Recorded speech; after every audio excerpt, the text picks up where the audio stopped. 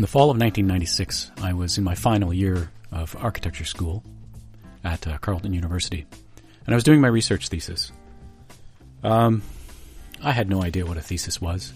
I had no idea what I was supposed to do. I had no idea where I was going with the whole architectural education. I had already taken a year off to travel in Europe with my best friend Mark, and had had an amazing, eye-opening time. I had hoped that during that time that I would develop some sort of idea for what my thesis could be, my area of research or my area of study into creating an architecture. But I ultimately found myself floundering. It was never focused enough. But nonetheless, it's something I still think about quite often. And a couple of weeks ago, perhaps about a month ago, a discussion came up in the Discord, and it got me thinking about this thesis, the title of which is Place and Displace, or The Storyteller, the Listener, and the Eavesdropper. And it was published in December of 1996. Now, it's by no means, the more I look at it, it was nowhere near a good research thesis. It was a piece of art, I think. It was a creation. It's something that's valid. I think it's good in that it keeps me thinking about it. I think I had some ideas there, but it just did not have the rigor, I think, that it needed to have to be an actual piece of research that was worthy of the time that I asked the critics to come in and, listen to me as I talked about it. Anyway, I decided I'd read it out to you, and it'll just be what it is.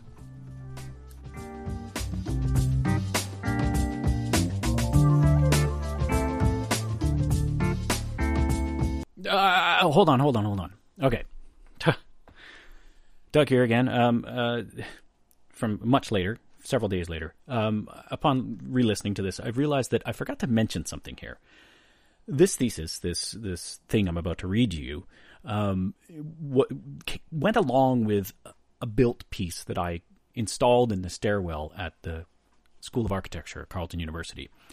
Essentially what it was a physical tape loop that went from a first floor or half floor landing in a stairwell all the way up to the fifth floor of the architecture building. And it was a physical tape loop that recorded the conversations or the noises and sounds that would happen down on the bottom landing and bring them physically all the way up to the fifth floor landing, play them back on a speaker up there, and then they would come back down to the main floor landing and also play there, but at the same time continue recording over top of itself. So it ended up being this multi-layer echoing thing. I also built like a little sandbox there, and I tried to sort of make a space for it. That was sort of the physical manifestation of some of the narrative that I wrote, this collection of thoughts and images and who knows whatever, free association writing that you're about to hear now. So there you go, to give you a little bit of context. Okay, go.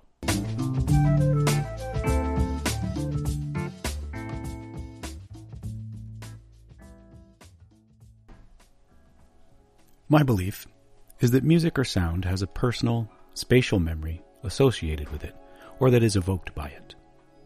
The reason being that a piece of music can, in me, create a waking dream feeling that could be considered a filmic memory. Whether false or not, the memory exists. It is a sensory experience, film of the mind that is created or evoked by the music.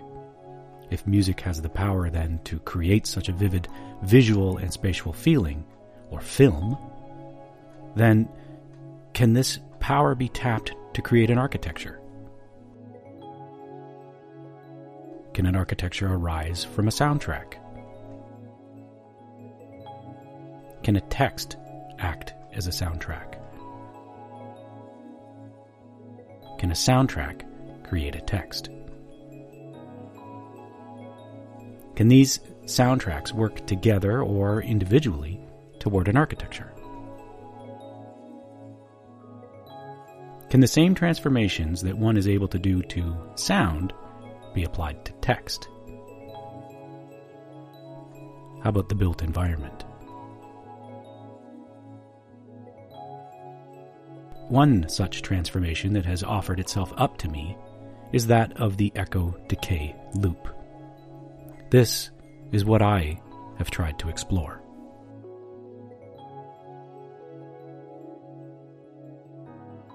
A lone feather flies on its own, spiraling in an updraft on a nearly windless day. Cloud covers thick like a big old down comforter. An attempt to capture all that embodies hay coolness on film. Not so easy, especially with low light. Feet fall in familiar steps, but still like they were virgin.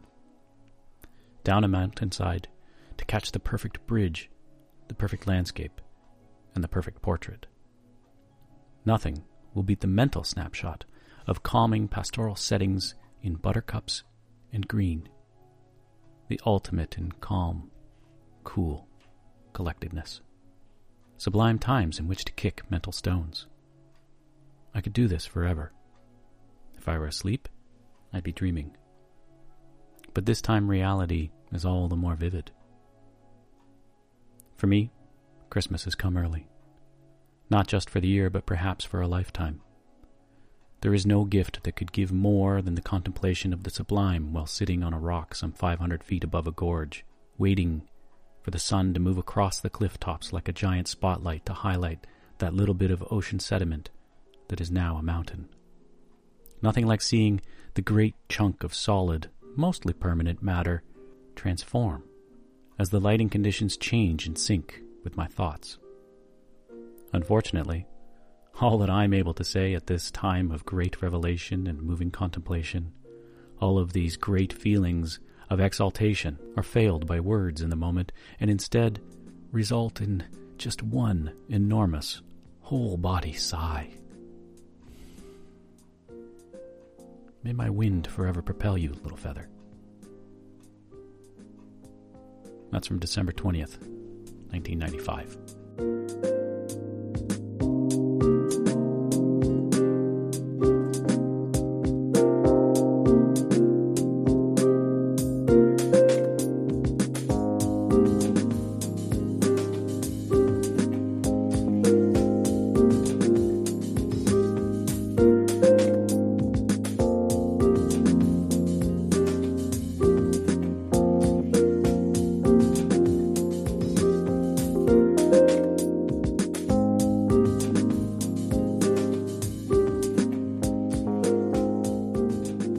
I'm smoking too much lately, although someone told me that smokers have better memories.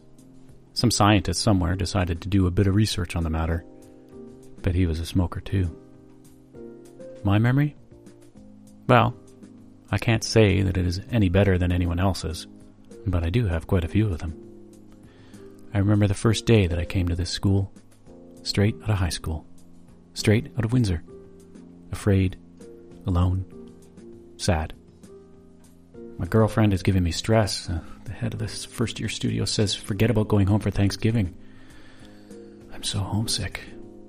I won't make it to Christmas. I think about home. I want to go home. I cry at night. Everyone here wears black and they all seem very much at ease. I don't think that I'll ever feel at home here. That's when I took up smoking again. Not for the same reasons as before, though. In high school, it was something cool to do. An image thing. I remember, if you weren't seen in the smoking area, you were no one. Good thing I quit. This time, though, it was stress, or I guess loneliness, that started it. I go for a smoke in the stairwell with some of the guys that I met here. It's relaxing. We swap stories. John can really tell a story. He gets me in there. That guy's poetic. I'm more relaxed now. This is finally becoming home. I pass through here now and then and remember the stories. I even tell some good ones now. They change once in a while. I'm not sure what triggers them. It could be a sound or a smell, even a quality of light. Heck, even a good shit or something on television. I see my mark around here. Slugger, sprayed on a locker or some beam or column. A few spray-glued photocopies still bear my image on a locker here and there. This stairwell, though. No physical marks are there of my past visits, smokes, conversations.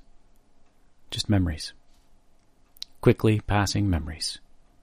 Conversations and bits of burnt tobacco falling in time, falling to the back of my mind, waiting to loop back to the front at the right trigger. This present seems to last just about as long as the coffee that I'm drinking remains in me. Does my piss bring any coded memories of me to the fish that eventually swim in it? Do they remember Cosmic? Me, standing there. I'm singing, or, well, screaming to a crowd of at least 800 people. Jeff's grinding steel above me, a shower of hot, burning sparks bounce on my bare back and my freshly shorn head. This only helps to make me sing with more anger. The crowd loves it. Man, that was a great set. I need a smoke. This is the stairwell that brought me to that stage. This is the stairwell that brought me back from that stage. Changed. The echoes of those adrenaline-powered screams still ring in these walls. Do you hear it? Do you hear me now? Do you hear yourself? Nick, too. I hear him. That laugh, that strange drawl in his voice as he talks about his latest studio project, or the rockets that we just launched. I smell the coffee and donuts of John's thesis presentation. I smell the cigarette of the guy that was just here. I smell spray paint. My coffee's cold. It's cold in here. Dark, too. Cold and dark. It was cold and dark in Nafplion, Greece, when we arrived. We had just been on a hell of a journey, something like 36 hours of travel by rail, sea, and bus. We were met at the bus station by an energetic, anxious, and, well, nice young fellow trying to get us to stay at his place. He's cheaper than the others. "Follow me," he says, "just up here." Is he going to kill us? Rob us? My Naples reaction rears its ugly North American head. Too much paranoia. So we follow. It's winter here, January 20. Winter in Greece is basically cool and rainy. The stone streets shine in the dim porch lights of the shops and homes we pass by. Rain falls on my head. My pack is heavy. The cardboard box that I've been lugging around since Venice takes another moist beating. It'll hold up. The box always holds up. The whine of scooters off in the distance. I'm climbing a hill, past the shops that sell tourist items, up towards the old fortress at the top of the hill, Acronaphtalion. The room, a boathouse, 2 beds, 1 light. There are sailing artifacts and photos on the wall of what might be family members. I think I recognize the man that brought me here. The man that brought me here. The woman that brought me here. They're retired now. She's a horticulturalist and he's an engineer turned accountant. Will they understand me? They spend most of their time at their cottage, tearing down walls, installing new windows, planting a garden. Those fresh garden tomatoes are tasty and last the winter in homemade salsa and tomato sauce. I looked in the mirror. I think I recognized the man that brought me here. The man that brought him here. Fixing radios was a way for him to supplement his income. The auto plant only paid enough to feed his kids and keep the house barely running. His wife and lifelong companion worked at the supermarket to help out in these rough times. I'll always remember those white shoes. I thought she was a nurse. So, there in the basement of the house built by her father way back when, sits the testers, tubes and old radios waiting to be fixed, tweaked, or generally tuned up. This is his solace. The glow of the tubes, casting orange on his face as he leans over an amplifier brought in by a friend down the street. Something had gone wrong, and now the nightly radio dramas sit silent. The only sounds coming from that house down the block are children chattering about their favorite superhero, men from Mars, and their favorite warplanes and hockey players. These mix with the regular sounds of the house like the boiler, a squealing kettle, clanging pipes, and the usual 60 hertz hum. The smell of solder, story of soldiers, a tape from a man halfway around the world.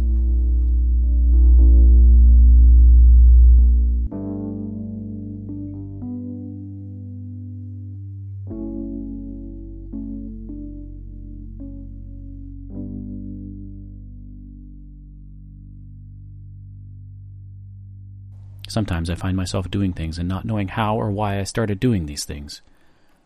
Perhaps it is just a product of my environment. Maybe it's a kind of virus. I arrive at studio and set out to do some real work, to create my goal.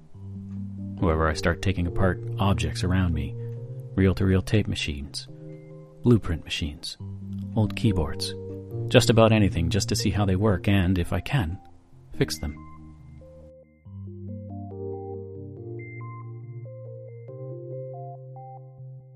Messing around with sounds and the sound equipment that is strewn about. Every once in a while, something really amazing happens and I sit here in awe of it. Then, realizing the time, wonder where the day has gone. Echoes of thoughts return to me now and then, and the walls melt.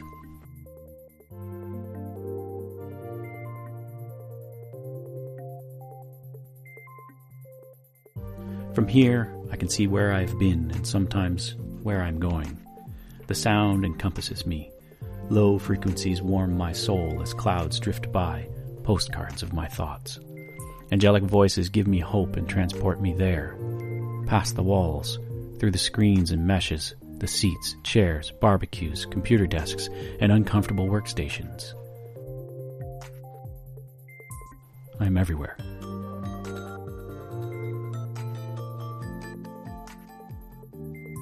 Sitting here, I hear the hum of a fan whirring away incessantly, soaking up AC and moving stale, smoky air about.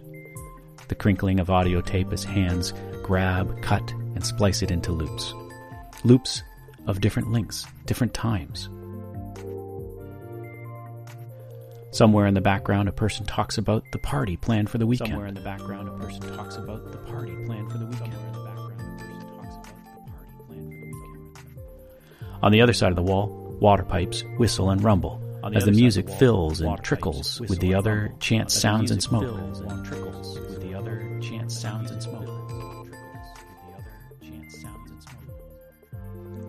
The shuffle of feet, distant calls and shouts, the banging of a skateboard after an ollie, shouts that echo and decay and fade out. Shouts that echo and decay and fade out. The striking of a match, the almost inaudible burn of a cigarette followed by a smoker's cough.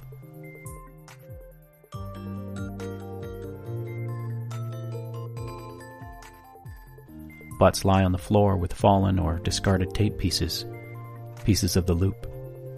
Secondhand smoke permeates the air, burns nostrils. A door squeaks open. A chair shifts. Passing conversations come and go. The capstans are in place and await the beginning of the loop.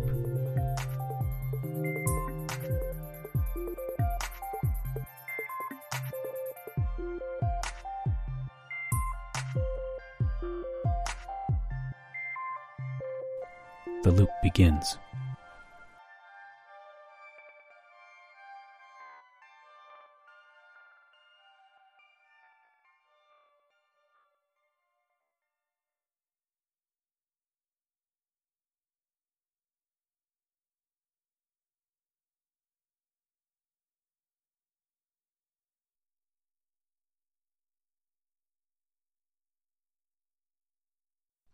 The following is the reading of the specification sheet for the model EDL-517. The EDL-517 Specifications. Model number 517. Material: reinforced concrete, steel, wood, glass. Color: vertical. Components: input: Model TC105. See the manufacturer's manual. Supporting frame. Material: hot-rolled steel. Height: 13 inches. Width: 14 5/8 inches. Depth: 5 1/4 inches. Microphone: Model R33-1065. Output: Model TC355. See manufacturer's manual. Supporting frame. Material. Hot rolled steel.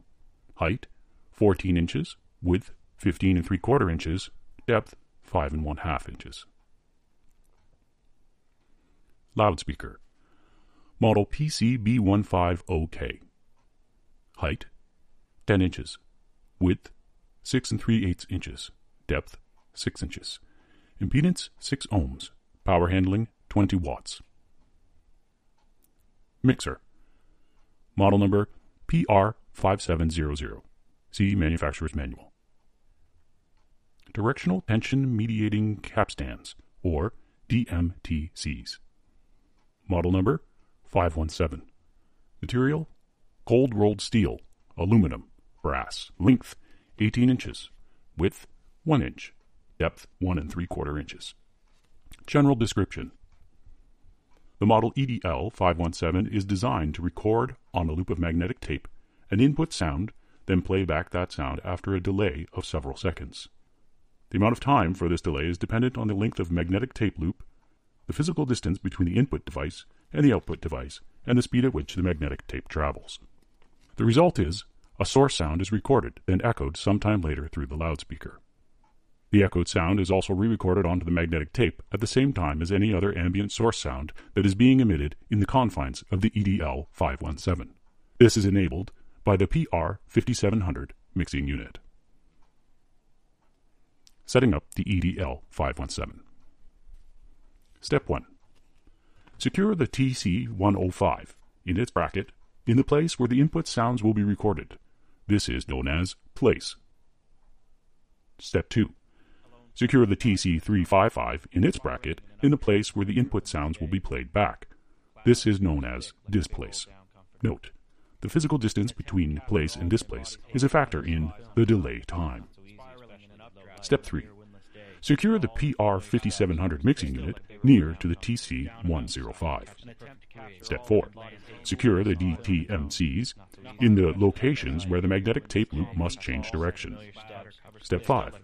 Connect the microphone, the R331065, to the PR5700 mixing unit in the jack marked mic. Place microphone in the desired position. Step 6. Connect the RCA plugs of the 2-plug RCA Sublime to time. In the city, shoppers from store to store, somebody makes fireworks for me, dreaming. Christmas time, reality is all not just for the year, but perhaps for a life Christmas time. There is no gift in the city, shoppers from store to store, Sublime makes someone a rush at a fireworks for me, dreaming. Christmas is coming, waiting for the sun to move across the year, but with a giant box to highlight that little bit. There is no gift in the city, shoppers from store to store, Sublime makes someone a rush. Nothing like seeing that great chunk of solid, most permanent, waiting for the sun to move across the year, but with a giant box to highlight that little bit of crazy. Unfortunately, all that I'm able to say in this time is great revelation. Nothing like seeing that great chunk of solid, all of these great. Connect another speaker with a 1/4-inch plug to the TC355 in the jack marked headphones. All of these great feelings of exaltation, life conditions change failed by words. Highlight that little bit of crazy. Unfortunately, instead, all I'm able to say at one time, a great revelation, a movie constellation. All of these great feelings of exaltation, life conditions change failed by words. Unfortunately, instead, all I'm able to say at one time, a great revelation, a movie constellation. Procedure for splicing outlined below in the section titled Splicing the Loop. Step 12. Set the TC105 to record and the TC355 to play. Step 13. Turn on the power for the TC105, PR5700, and TC355. Step 14.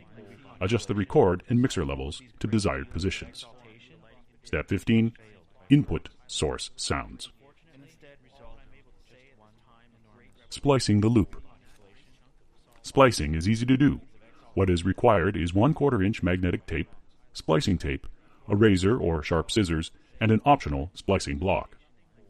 Select the desired length of tape for the loop. Overlap the ends of the magnetic tape slightly. Cut the magnetic tape diagonally using the razor or scissors. Match the two ends and fix them together using the splicing tape. Trim off the excess splicing tape, cutting into the recording tape slightly. Data subject to change without notice. Data subject to change without notice. Data subject to change without notice. Data subject to change without notice. The smell of stale smoke and dead butts fills the cool air. Footsteps on concrete, rough and gritty. Footsteps on steel. Booming echoes of low frequencies as the stairs become an instrument to be played with the feet. The tempo of climbing or descending. Enter the new climber. Thin, sleek, light and magnetic in nature. The motion begins. Someone speaks. Silence is broken. The attack begins and ends. 1 second, 7½ inches. Someone is still speaking. The attacks come fast and furious. 10 seconds, 75 inches. A chain hits metal. A cough. A snort. 20 seconds, 150 inches. Someone is listening. Someone is speaking. 32 seconds. Someone speaks. Silence is broken. Someone is talking to himself. Someone is hearing himself. 64 seconds. A group of voices. Someone is speaking to himself, himself, himself, and himself. Someone is listening. A door opens. 128 seconds. Footsteps on concrete. Footsteps on steel. Someone is speaking. Someone is listening. Another has arrived and speaks. Someone speaks. Another listens, and someone listens. 160 seconds. A door opens. Footsteps on concrete. Footsteps on steel. Someone is speaking. Someone is listening. Another is listening. Another arrives and speaks. Someone listens, and so does another. There are only 2 people here.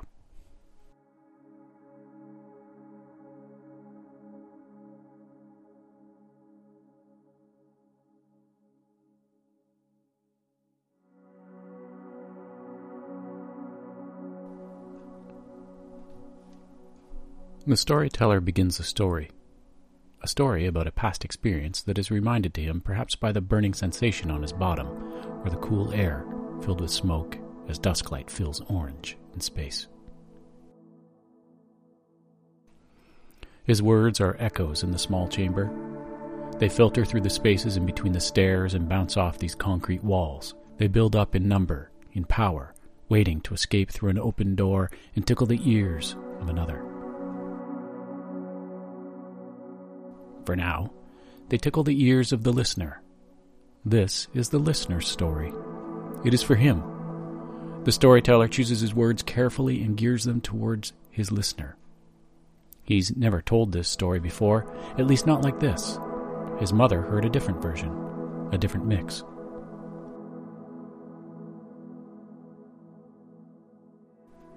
The listener is now paying close attention to his storyteller and the storyteller to his listener. As he tells his tale, visions, feelings, smells, and sounds of the past return to him, becoming almost tangible.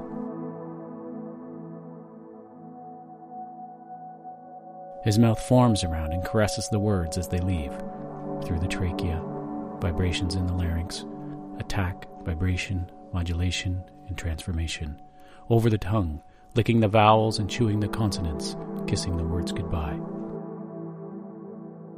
They are free to do what they please, create, destroy, or just fade out. Input. Into the listener's ear, past the hairs, the wax, onto the drum. Thump, thump. Synaptic surges and loops, connections to vital lobes. The listener brings up his own visions, feelings, smells, and sounds of the past, layers the present on the past, on the near past, on the present. His own bottom is burning.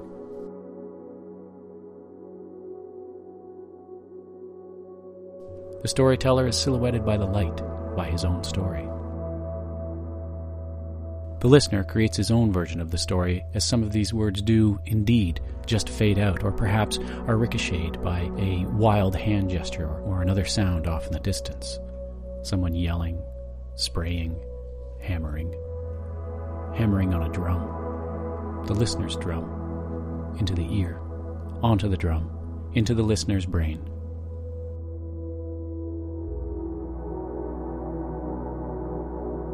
The storyteller's story is not the only thing that is being changed here, however.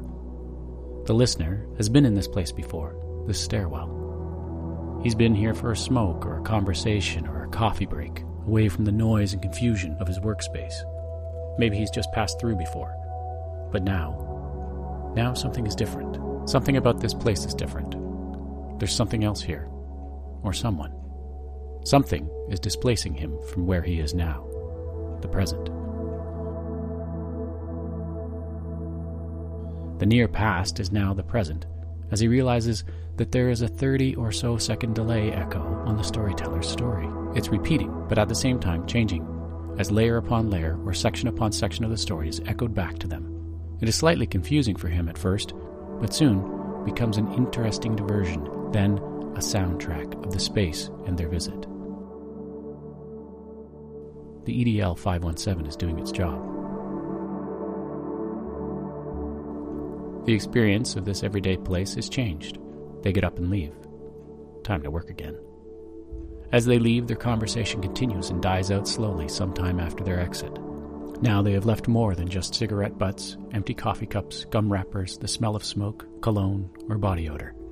There is now their echo, their transformed conversation.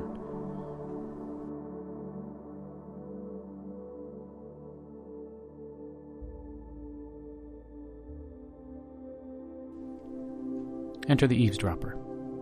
At some point, during the storyteller's story, or stories, he enters. Maybe at the beginning, maybe in the middle. Perhaps even after they have left.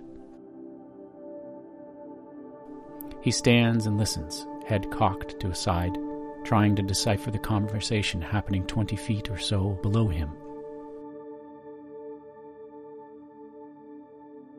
His version of the story is completely different from the storytellers and the listeners. He catches bits of sentences, oddly placed words, verbs acting as nouns, nouns acting as verbs, strange couples. He hears only the transforming, decaying, or growing story as the EDL 517 does its job. He hears an echo of that place in this place. Other sounds enter the loop and begin to repeat in a rhythm. Are they meant to enhance the story? Are they the result of a violent gesture, a comical bit of slapstick? Or are they from somewhere else?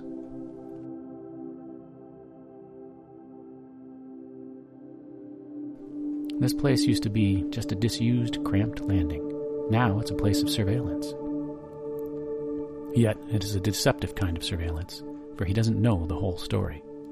He knows a compact, dense version of the story. He may not even be sure of how many people, if any, there are below him, talking or doing whatever. The EDL 517 is doing its job. 517 is doing its job. This is the problem with coming in on a conversation in the middle of it. The meaning or subject of it can be misunderstood. However, this is also the benefit of such a situation. It is a creative act that can reorient or change the perspective of another's experience or one's own. This new understanding could give rise to new thoughts, new creations, new narrative.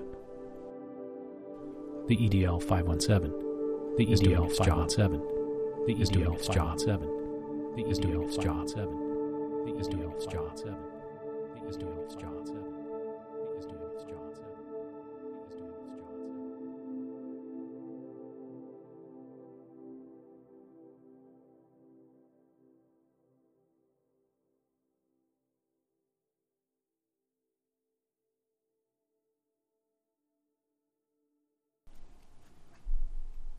And so there you have it.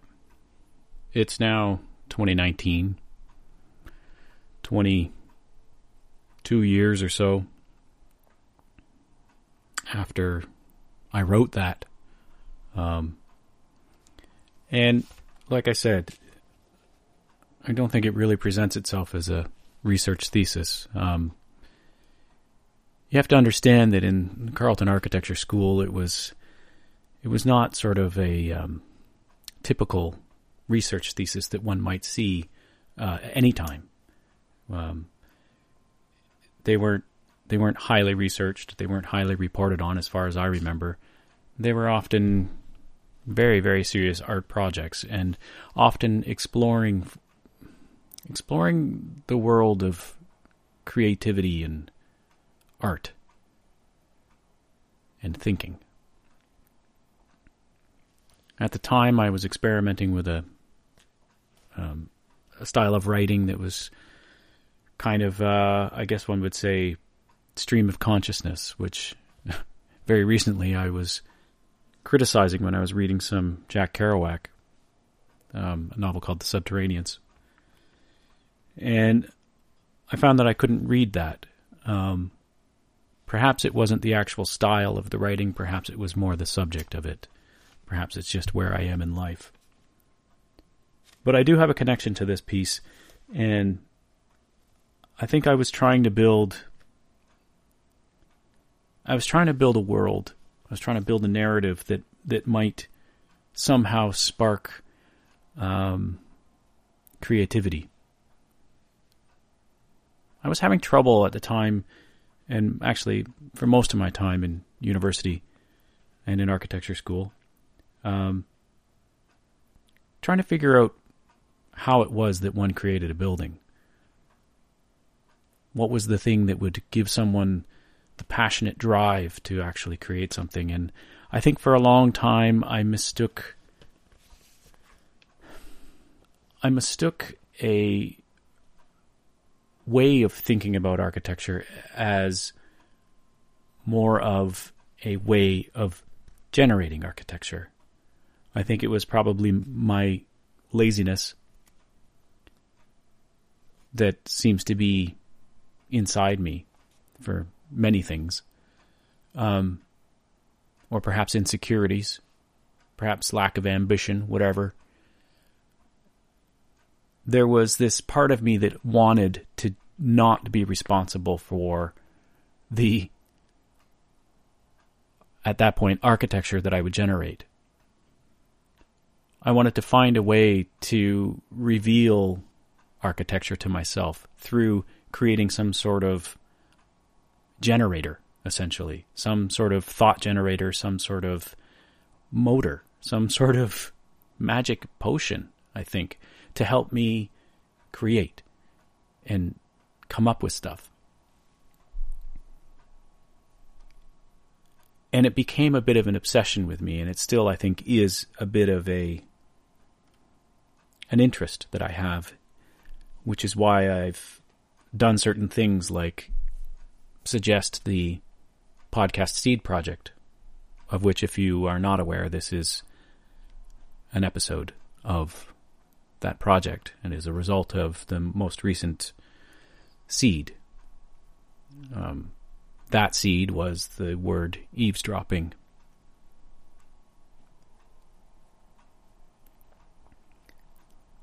I don't know what this work has to do with architecture. I don't think that one or I could create a architecture that comes from this. I have a feeling it's not particularly possible, but what it did start to reveal to me shortly after I even created this was that the narrative or the story seemed to be very important to me. And now, 20 some odd years on, reflecting back on this, I find it ironic, or perhaps fitting, because maybe I don't understand irony. I find it interesting, let's say, that I have found myself doing design work and architecture for an industry that requires one to very closely look at the narrative. Set design is very much related to the story, to the script. We need to build sets and create locations and create settings for a narrative to take place in. And I think that that's what I was ultimately really looking for when I was writing this story of, or this, I don't know what you want to call it, this thing, this thesis. It's the worst word to call it. But when I was writing this place and displace, the storyteller, the listener, and the eavesdropper, I think I was sort of thinking about narrative at that point, and I guess memory.